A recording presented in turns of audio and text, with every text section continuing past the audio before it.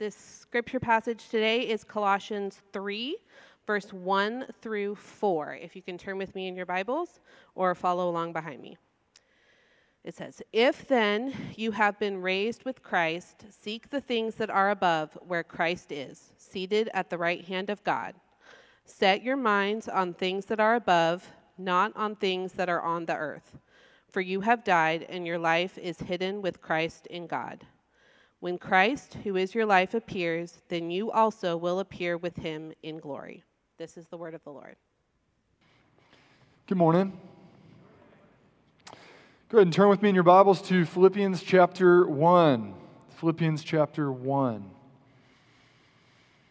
We're going to get some unique perspective this morning on something that's very, very important to have clear and right perspective on.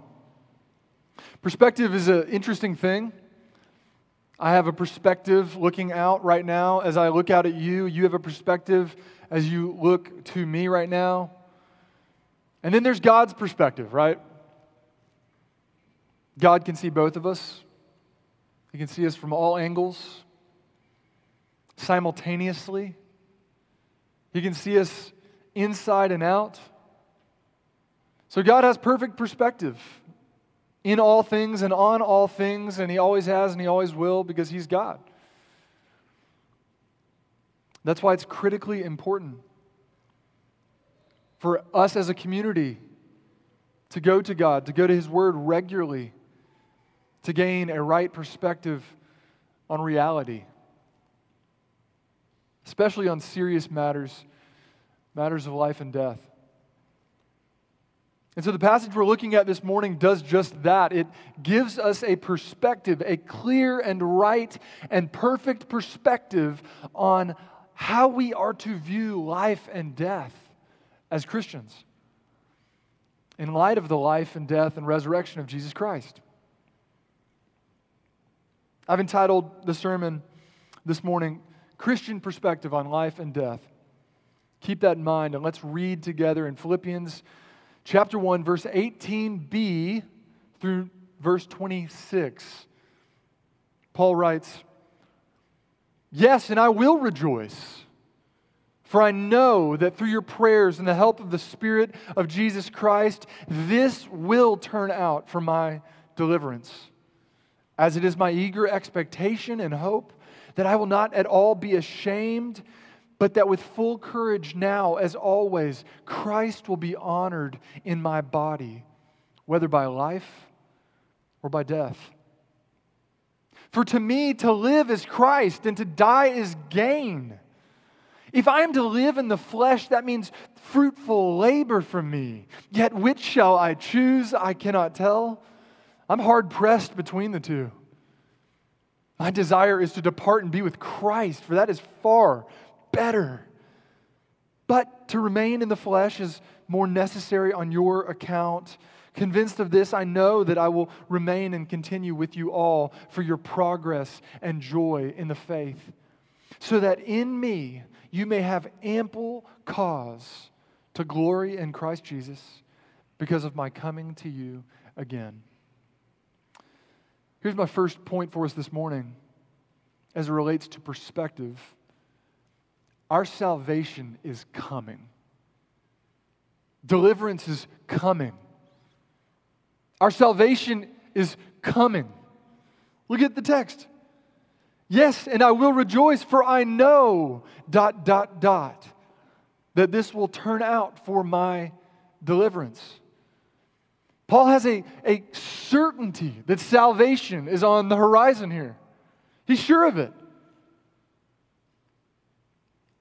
The word deliverance here is soterion. It means salvation. I think that's interesting,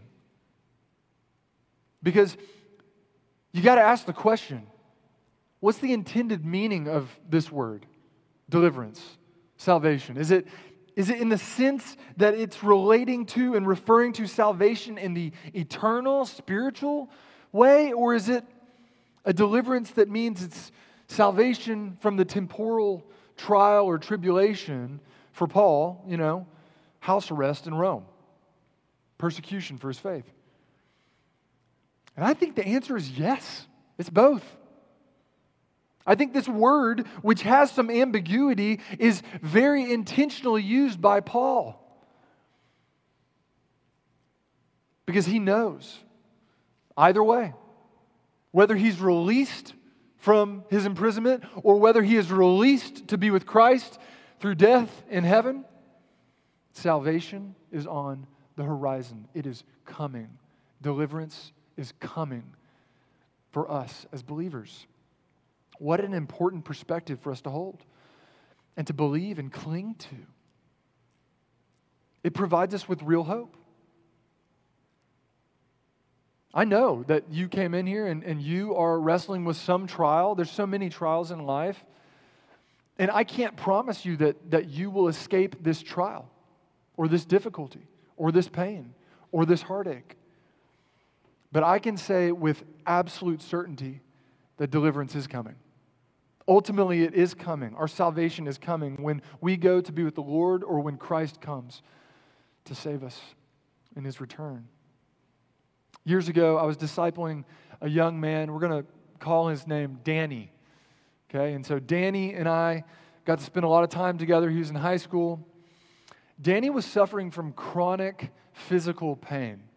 It was so severe, he couldn't concentrate on anything at times, especially school. And his poor mother was taking him from appointment to appointment. I mean, it was physician after physician. They got to a point where they started going to psychiatrists and neurologists because they're going, is there like something wrong in the brain? Is his brain communicating to his body that there's pain here when there's not really pain? It's just sending signals? What's going on? Because this just doesn't seem to end.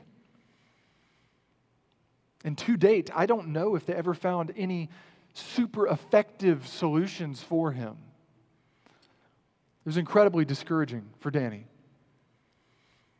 And I'll never forget this one time in particular.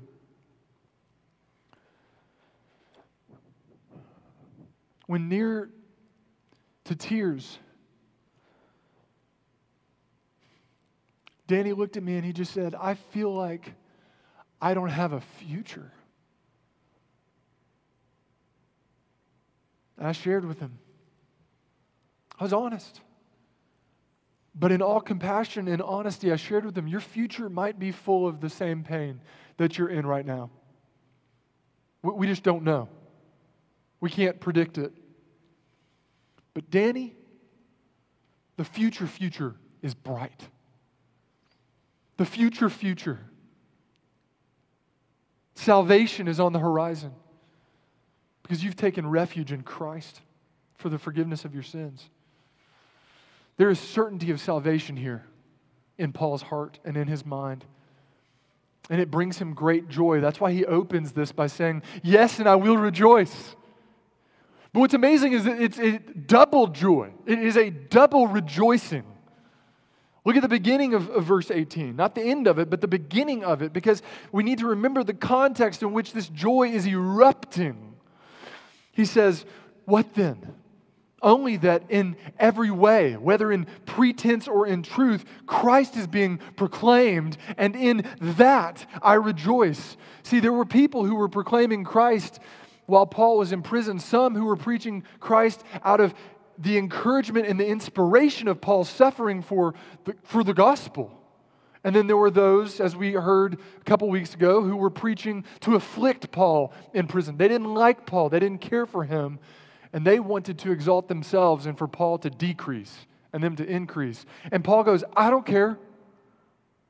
Because Christ is truly being proclaimed, whether in pretense or in truth. And because he's being proclaimed, the gospel is going out. And because the gospel is going out, people are hearing it and some are being saved. And I rejoice in their salvation. But the double joy is that he is reminded of and rejoicing in his own salvation here. Deliverance is on the horizon. Salvation is coming. And so there is great joy in salvation for Paul, and there's great joy in salvation for us as we navigate trials in this broken life, in this fallen world and broken bodies. The means of salvation, he shares with us. He says, I know that through your prayers and the help of the Spirit of Jesus Christ, that this will turn out for my deliverance. So what are the means of salvation here that he references for the endurance? The prayers of other believers, specifically the Philippians, and the help of the Holy Spirit who is at his side in imprisonment. We typically think about Paul as helping others, right? The great apostle and missionary and church planter and pastor and servant of Christ and ambassador of Christ. He's helping a lot of people. He's ministering to a lot of people. But Paul is reminding us and the Philippians that he needs help. And he is not just reminding them that their prayers are helping him, that they're actually a means that God is using for their deliverance. He is reminding them by implication to keep praying for me. God's using your prayers. It reminds us that prayer is never pointless, ever. It is quite powerful. And prayer is often, I said this several weeks ago, it's often the most neglected ministry in the church. Not here. I love that we're a praying church here. Let's keep it going. But it is often neglected because you don't always see the results immediately. You don't see the fruit of the time on your knees in prayer with tears and earnestness and zeal. You just don't see it. But in God's economy, it's there. There's not a prayer that returns void. Jesus taught his disciples to pray. He literally said, pray like this. Matthew 6, verse 10, your will be done on earth as it is in heaven. Prayer is one of the vital ways that the Philippians partnered with Paul in ministry. They were sending up prayers for him. They were sending out people to him. We see that in chapter 2 with Epaphroditus. And with Epaphroditus, they were sending provision for him. They were financially supporting and providing for his needs, his physical needs. And so I'd just say, shameless plug for me. Continue praying for me and for my family. This is my fourth weekend to get to preach here at Christ Redeemer. And I absolutely love getting to serve you and getting to pray for you and your families. Please continue to pray for me and my family. I need your prayers. The second means of salvation that Paul mentions here is the help of the Holy Spirit. And man, I had to cut out a lot on this because I was about to give you an entire survey on the ministry of the Holy Spirit, and that is for another time. The Holy Spirit is wonderful. He is wonderful. He is a present help in our time of need. He is the helper. That's literally one of his titles, John 14. The Holy Spirit's our helper from the beginning to the end of our salvation, from the regeneration. He is the one who regenerates us, who gives us a new heart. It says in Titus 3:5, God saved us, not because of works done by us in righteousness, but according to his own mercy. How? By the washing of regeneration and renewal of the Holy Spirit. The Holy Spirit sealed us for the day of redemption. Ephesians chapter 1, in him you also, when you heard the word of truth, the gospel of your salvation, and believed in him, were sealed with the promised Holy Spirit, who is the guarantee of our inheritance until we acquire possession of it to the praise of his glory. Later on in Ephesians chapter 4, verse 30, Paul reminds the Ephesians, do not grieve the Holy Spirit of God through sin, by whom you were sealed by the day of redemption. We don't want to grieve the Spirit. The Spirit not only gave us new life, the Spirit gave us secure life through sealing us for that day. The Spirit guides and leads us. Galatians 5:16 says, walk by the Spirit, and you will not gratify the desires of the flesh. The Holy Spirit does not work apart from the Word of God. He works in conjunction with the Word of God. The Holy Spirit is convicting us. He is convincing us of what is good and right and true and perfect and pure. And He is encouraging us to walk in accordance with the Word of God, to walk by faith in what God has written. The Holy Spirit intercedes for us in prayer. Romans 8, verse 26, the Spirit helps us in our weakness, For we do not know what to pray for as we ought. But He, the Spirit, intercedes for us with groanings too deep for words.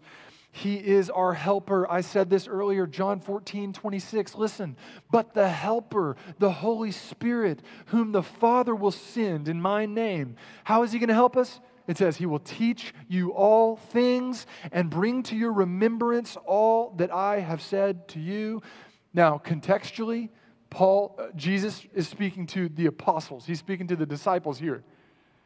And this is actually a guarantee that when He was gone, when Christ was ultimately resurrected and ascended into heaven, that He would bring to their memory all that He taught them, and that they would accurately, guided by the Holy Spirit, write down the Word of God in the gospel accounts that we have.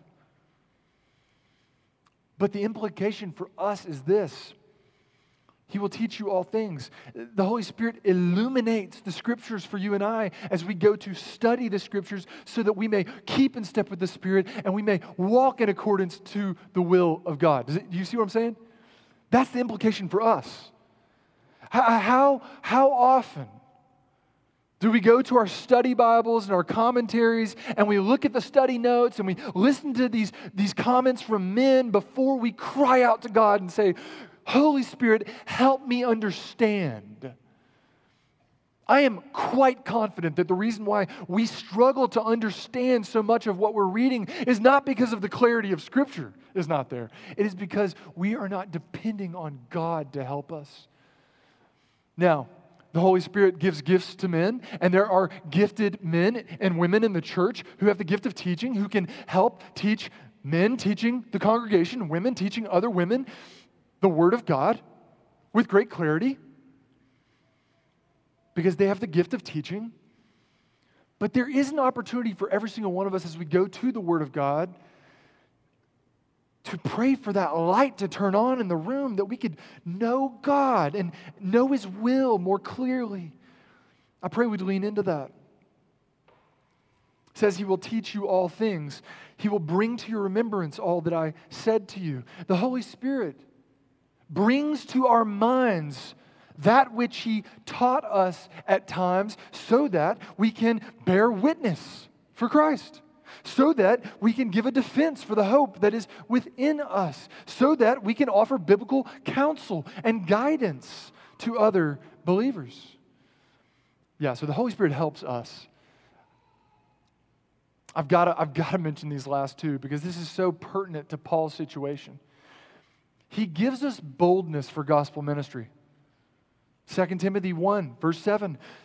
God gave us a spirit, not of fear, but of power and love and self-control. Acts chapter 4, verse 31. And they were all filled with the Holy Spirit, and they continued to speak the word of God with boldness. The Holy Spirit provides us with peace and joy and hope in the midst of our trials and tribulations. Romans chapter 15, verse 13. May the God of hope fill you with all joy and peace in believing, so that by the power of the Holy Spirit you may abound in hope. So in light of Paul's certainty that salvation is coming, in light of the means by which that deliverance is coming through the prayer and the help of the Holy Spirit, Paul had joy. And he was able to live differently than others who might have been in a difficult situation like his because he had joy. He had a right perspective on life and death and salvation. To live is Christ and to die is gain. And our Savior is to be honored in life and death. That brings me to my second point. Our Savior is to be honored. So not only is salvation coming, but our Savior is to be honored. As it is my eager expectation, verse 20, and hope, that I will not at all be ashamed, but that with full courage now, as always, Christ will be honored in my body, whether by life or by death. For to me, to live is Christ, and to die is gain. I want you to see the aspiration to honor Christ from the Apostle Paul here. It is my eager expectation and hope, ... that Christ will be honored in my body, whether by life or by death. The honor of Christ was Paul's primary aspiration. It was the top of his list. It was his hope. It was his eager expectation. It was his primary focus in life, the honor of Christ. That word honored, it literally translates to made large. Made large. And it reminds me of the words of John the Baptist, speaking of Jesus in John 3, verse 30. He says, He, speaking of Jesus, He must increase. I must decrease. He must be made large. I must diminish. He must take the forefront. I must take the background.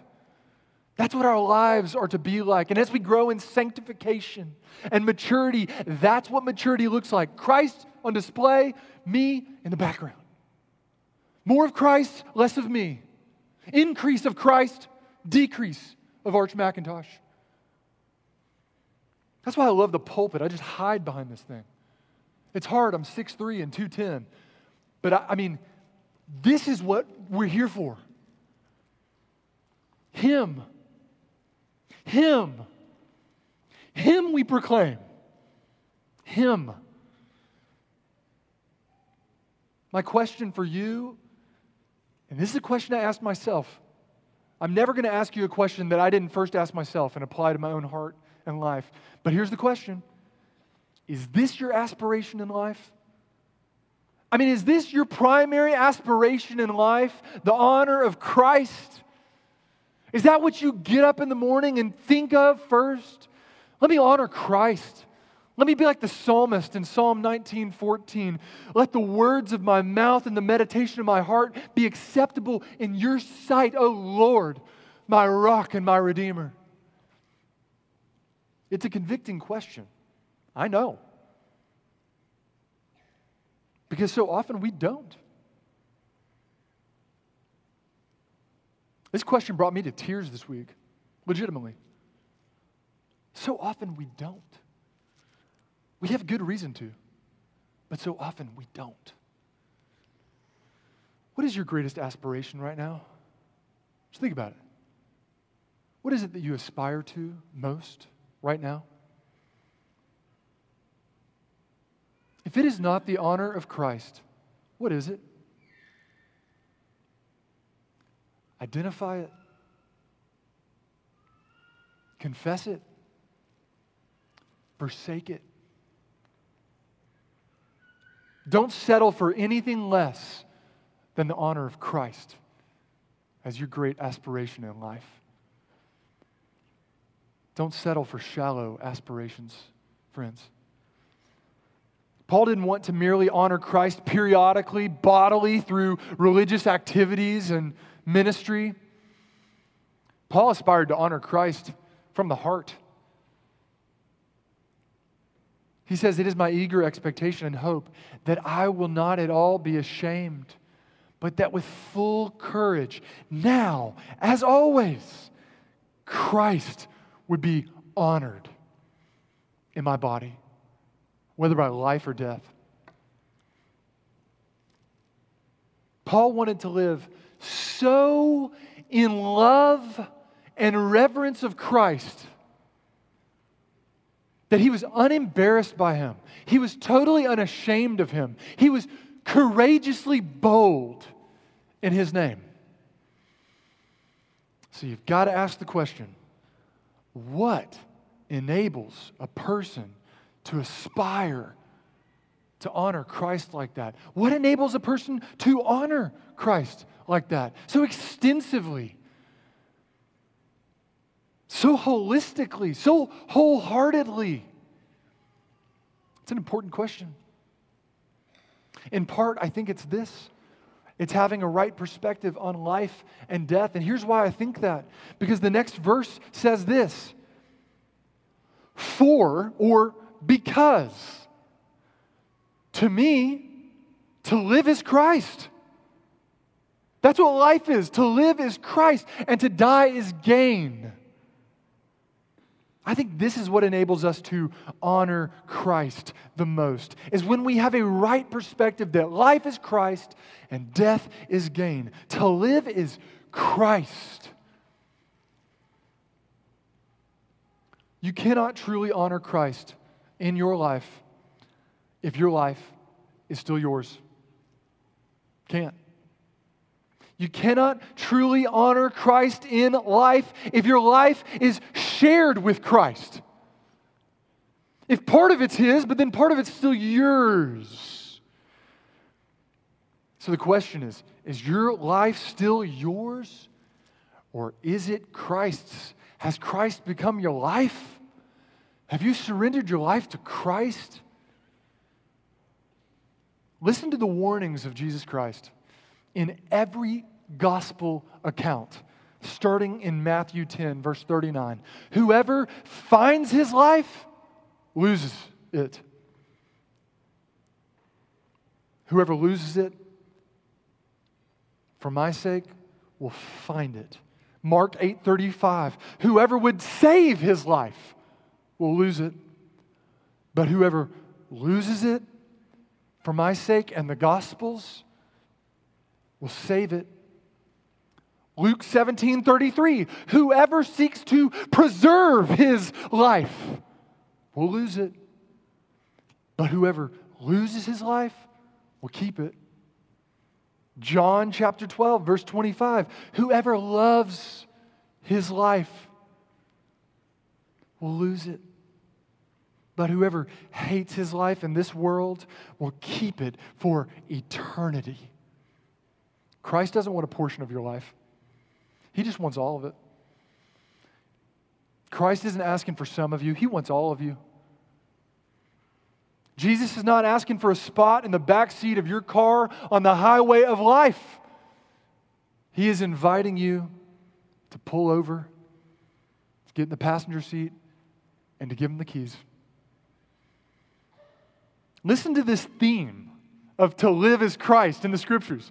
Galatians 2:20, I've been crucified with Christ. It is no longer I who live, but Christ who lives in me. And the life I now live in the flesh, I live by faith in the Son of God who loved me and gave himself for me. 2 Corinthians 5:15, and he died for all, that those who live might no longer live for themselves, but for him who for their sake died and was raised.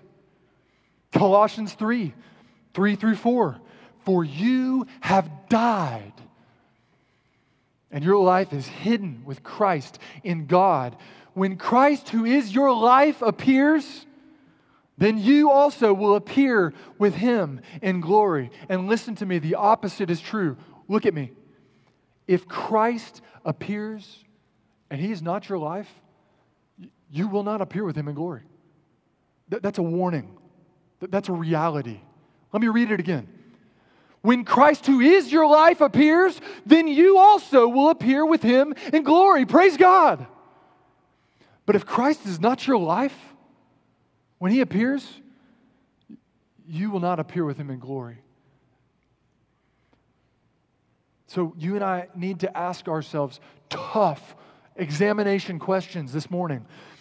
If an anthropologist or a sociologist or some social scientist was observing your life and they were like a private detective and they were watching you 24/7 for a week straight, would this be true? Would to live be Christ for you? Could they come out of that time of observation and study and say, for him, to live is Christ?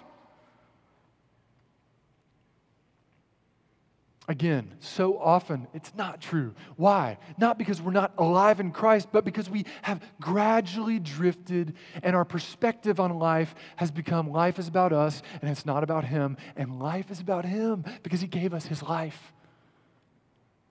And there is new life in Christ. So what should I do this morning if I am coming under the conviction of the Holy Spirit and the Word of God and I go, man, life has not been about me?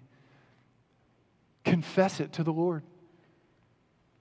Repent. Christ doesn't want you to wallow in self-pity this afternoon. He just doesn't. He wants to correct the perspective that you have that has been skewed over time. He wants to make it right. He wants to show you what life is and what death is and what salvation is and what hope is. That's what he wants for you. He loves you. He's demonstrated that quite clearly on the cross. Amen? Man, just confess it. Just turn to him. Just receive mercy. Christ wants to give you joy this morning in finding true life, abundant life. How? Through letting your life go and clinging to him with two hands as life. That's what he wants. Christ knew we would fail at living for the honor of God. That's the whole point of the gospel. He came because we didn't. And then he did. And then he paid the penalty for our failure out of love, out of a desire to be in communion with us.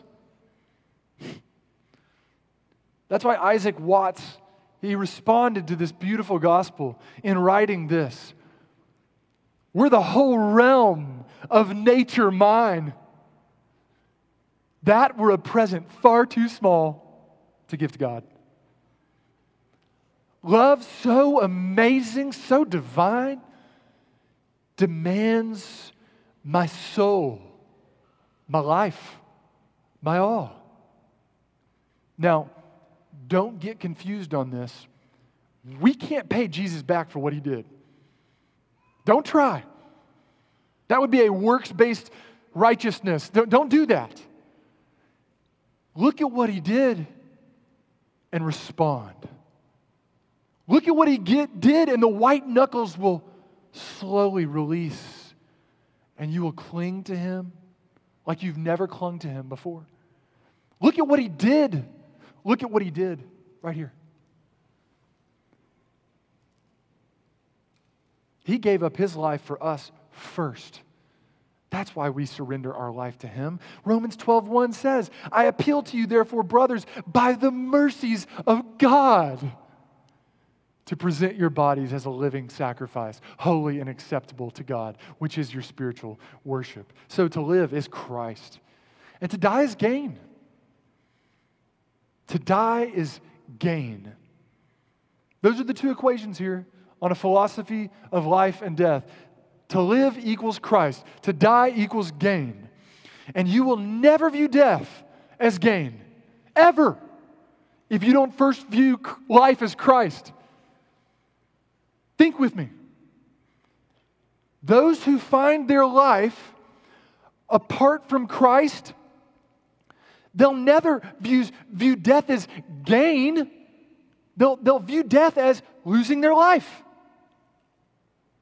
But those who find their life in Christ, those who see that life is Christ, can view death as gain because it means more of Christ.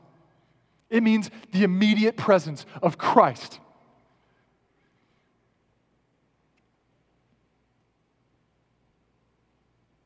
Gain literally translates to receive a great profit. Paul has a true and right perspective not only on life but on death. It is gain for the believer because death is not a tragedy, it's a triumph. The grave graduates Paul from gloom on this earth, this broken earth, to glory in the presence of Christ. Death transfers Paul into the immediate presence of Jesus Christ. He says this in Philippians 1:23, my desire is to depart and to be with Christ. For that's far better. Better than what? Than the best life anyone could ever live in this short mist and vapor of a life on earth. Better than that. This is huge. It's huge for us because it reminds us that when a believer dies, their soul departs from their body and they immediately go to be with Christ. Not just in heaven, not just within the same zip code of Jesus in heaven, in his presence, right there. Face to face, he meets us right there. That's what he told that thief on the cross. Today you'll be with me in paradise. Not just you'll be in paradise, you'll be with me. Do you have to be an apostle or a pastor to have this perspective on life and death, to feel this way about Christ? Good gracious, I hope not. There's far less pastors out there than there are Christians, and all the apostles are dead. Can you feel this way about Christ? Can you have this perspective on life and death as a member of a church? Yes, you can. And I pray, this is my prayer for us this week, that this would be our united perspective on life and on death. And in that perspective, with that right theology, that our lives would look different and people would be turning their heads in McKinney and the surrounding area in its holiness. It's just set apart. Life is not about fill in the blank. Life for them is about Christ and His honor and His glory and His pleasure. And so everything that they're doing is for Him and not for them. Powerful. What if we had this perspective on death? We don't fear death. We know it's graduating us to glory. Boy, is that going to turn heads. Holiness. That's all it is in our life. What awaits us after death? Heaven. The present heaven, and then when Christ returns, the new heavens and the new earth. Streets of gold, gates of pearl. Yes, Revelation 21:21. Will you see loved ones in heaven? Sure. All who are in Christ. Will you have a new body rid of the ailments in that resurrection that's coming? Absolutely. It's a promise, 1 Corinthians 15. Will you be totally free from all danger? Never die again. Never be tempted to sin. Yep. But the greatest thing about heaven is Jesus is there. He meets you there. And He never leaves you. Friends, we've got to be honest with ourselves about something. Do you long for Jesus right now? I mean, do you long for His presence? Do you hunger and thirst for time and quiet with just you and Jesus? Do you long to gather like this and focus on Jesus? If not, I'm just going to be honest. It's likely that death is not gain for you. Why would you long for Jesus through death if you don't long for Jesus in your life? And if that's the case, if death is not gain for you right now, this morning, September the 17th, then it's true that life is likely not Christ for you. So we need to be on guard. We need to be repentant. We need to bear fruit by keeping with repentance. We need to be repentant so that we can have a perfect perspective on life and death and salvation and the rest. We need to destroy the idols that are subtly ascending, again, the staircase to the throne of our hearts where Christ belongs.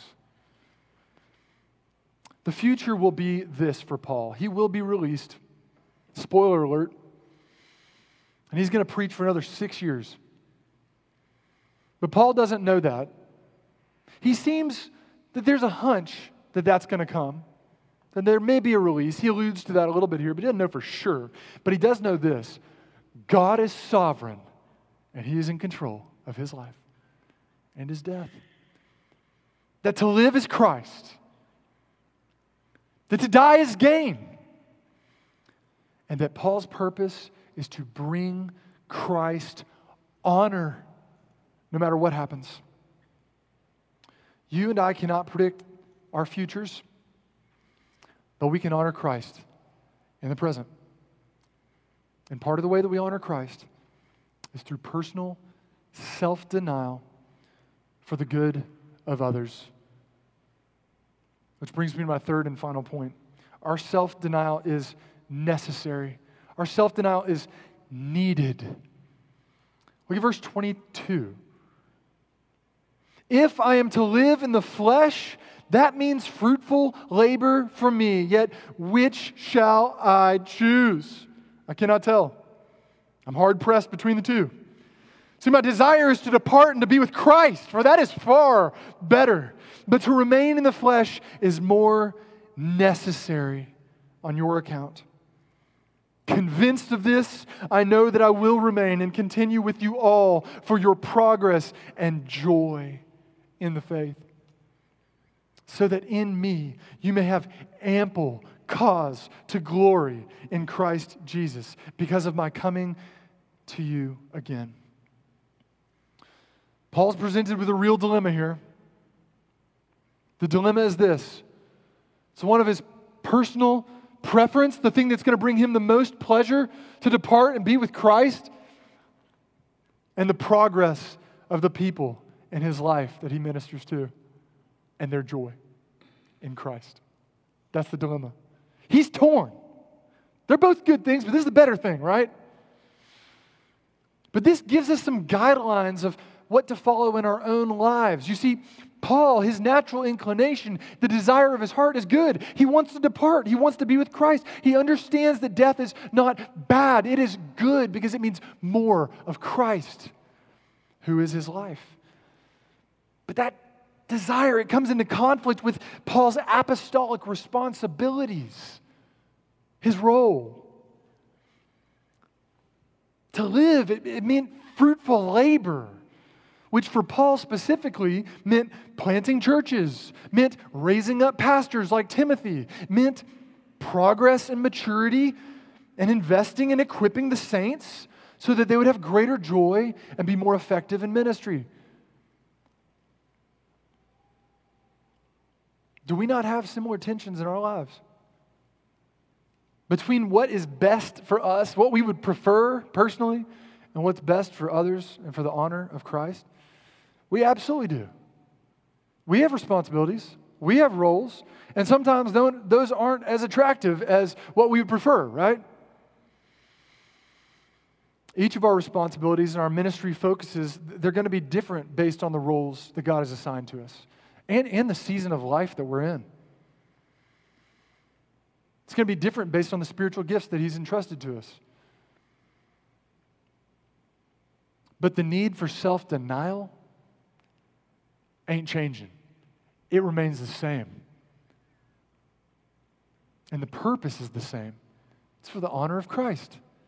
It's for the benefit and progress and joy of others. Matthew 16:24, Jesus told His disciples, if anyone would come after me, if anyone would have me as Lord and Savior, he must deny himself and take up his cross and follow me. There is no retirement from ministry and service to Christ. Listen, you might retire from your day job. You might retire from the job which you pay bills. You might have a 401k, you might have a pension, and you might be able to quit working in that job, but you will never, as a bondservant of Christ, purchased by the blood of Christ, stop serving Christ. You will never, at any point in your life, hang up the cleats of ministry and go, you know what? It was a good run. Wonderful. 50 years of serving you, Lord. Of denying my flesh. No. You're never going to get to a point where you say, my service is over. I'm no longer needed from the church. I would say as we get older, we're more needed than at any point in the past.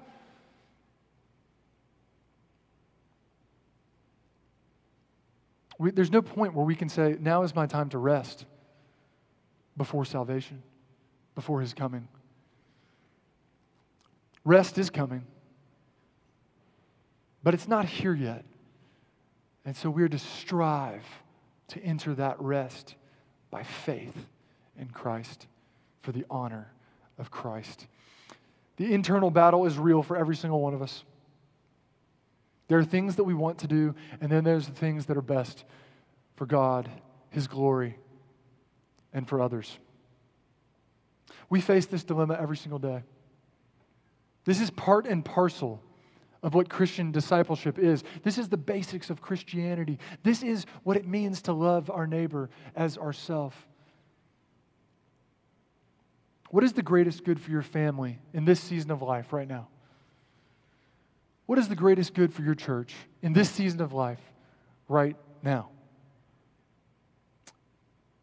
It is the progress in the faith and the spiritual maturity of those who have been entrusted to your care. And it is for their abounding joy in the Lord Jesus Christ. As we conclude, we need to ask ourselves those tough questions again. I'm sorry, but here they are. Is life Christ for me? Is death gain for me? Am I ready to die? Have I begun to live? In the words of William Wallace, every man dies, but not every man really lives.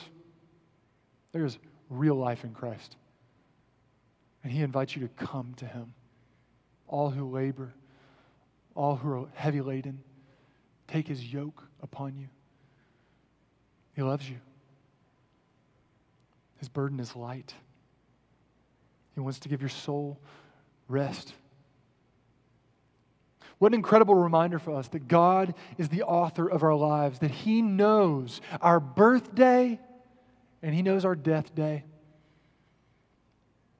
down to the minute and the second hand on the clock. What an incredible reminder for us that though we have not honored God in our lives, Christ did, and He did it for us, and then He died for the penalty of our sin, paid it in full, and He cried out on the cross, "It is finished," to give us confidence that there is hope for us in Christ, in death. More of Christ. What an incredible reminder that because of what Christ has done, we can endure the trials of this life and put our hope not in this life, but in Him, knowing that our salvation is coming. Our Savior is to be honored, and our self-denial is necessary and helpful to those around us. Let's pray. Lord, give us this perspective always. Help us live with eternity in our sights. Let life be Christ, and let death be gain for us, legitimately and sincerely and continually. We pray this in the name of Jesus. Amen.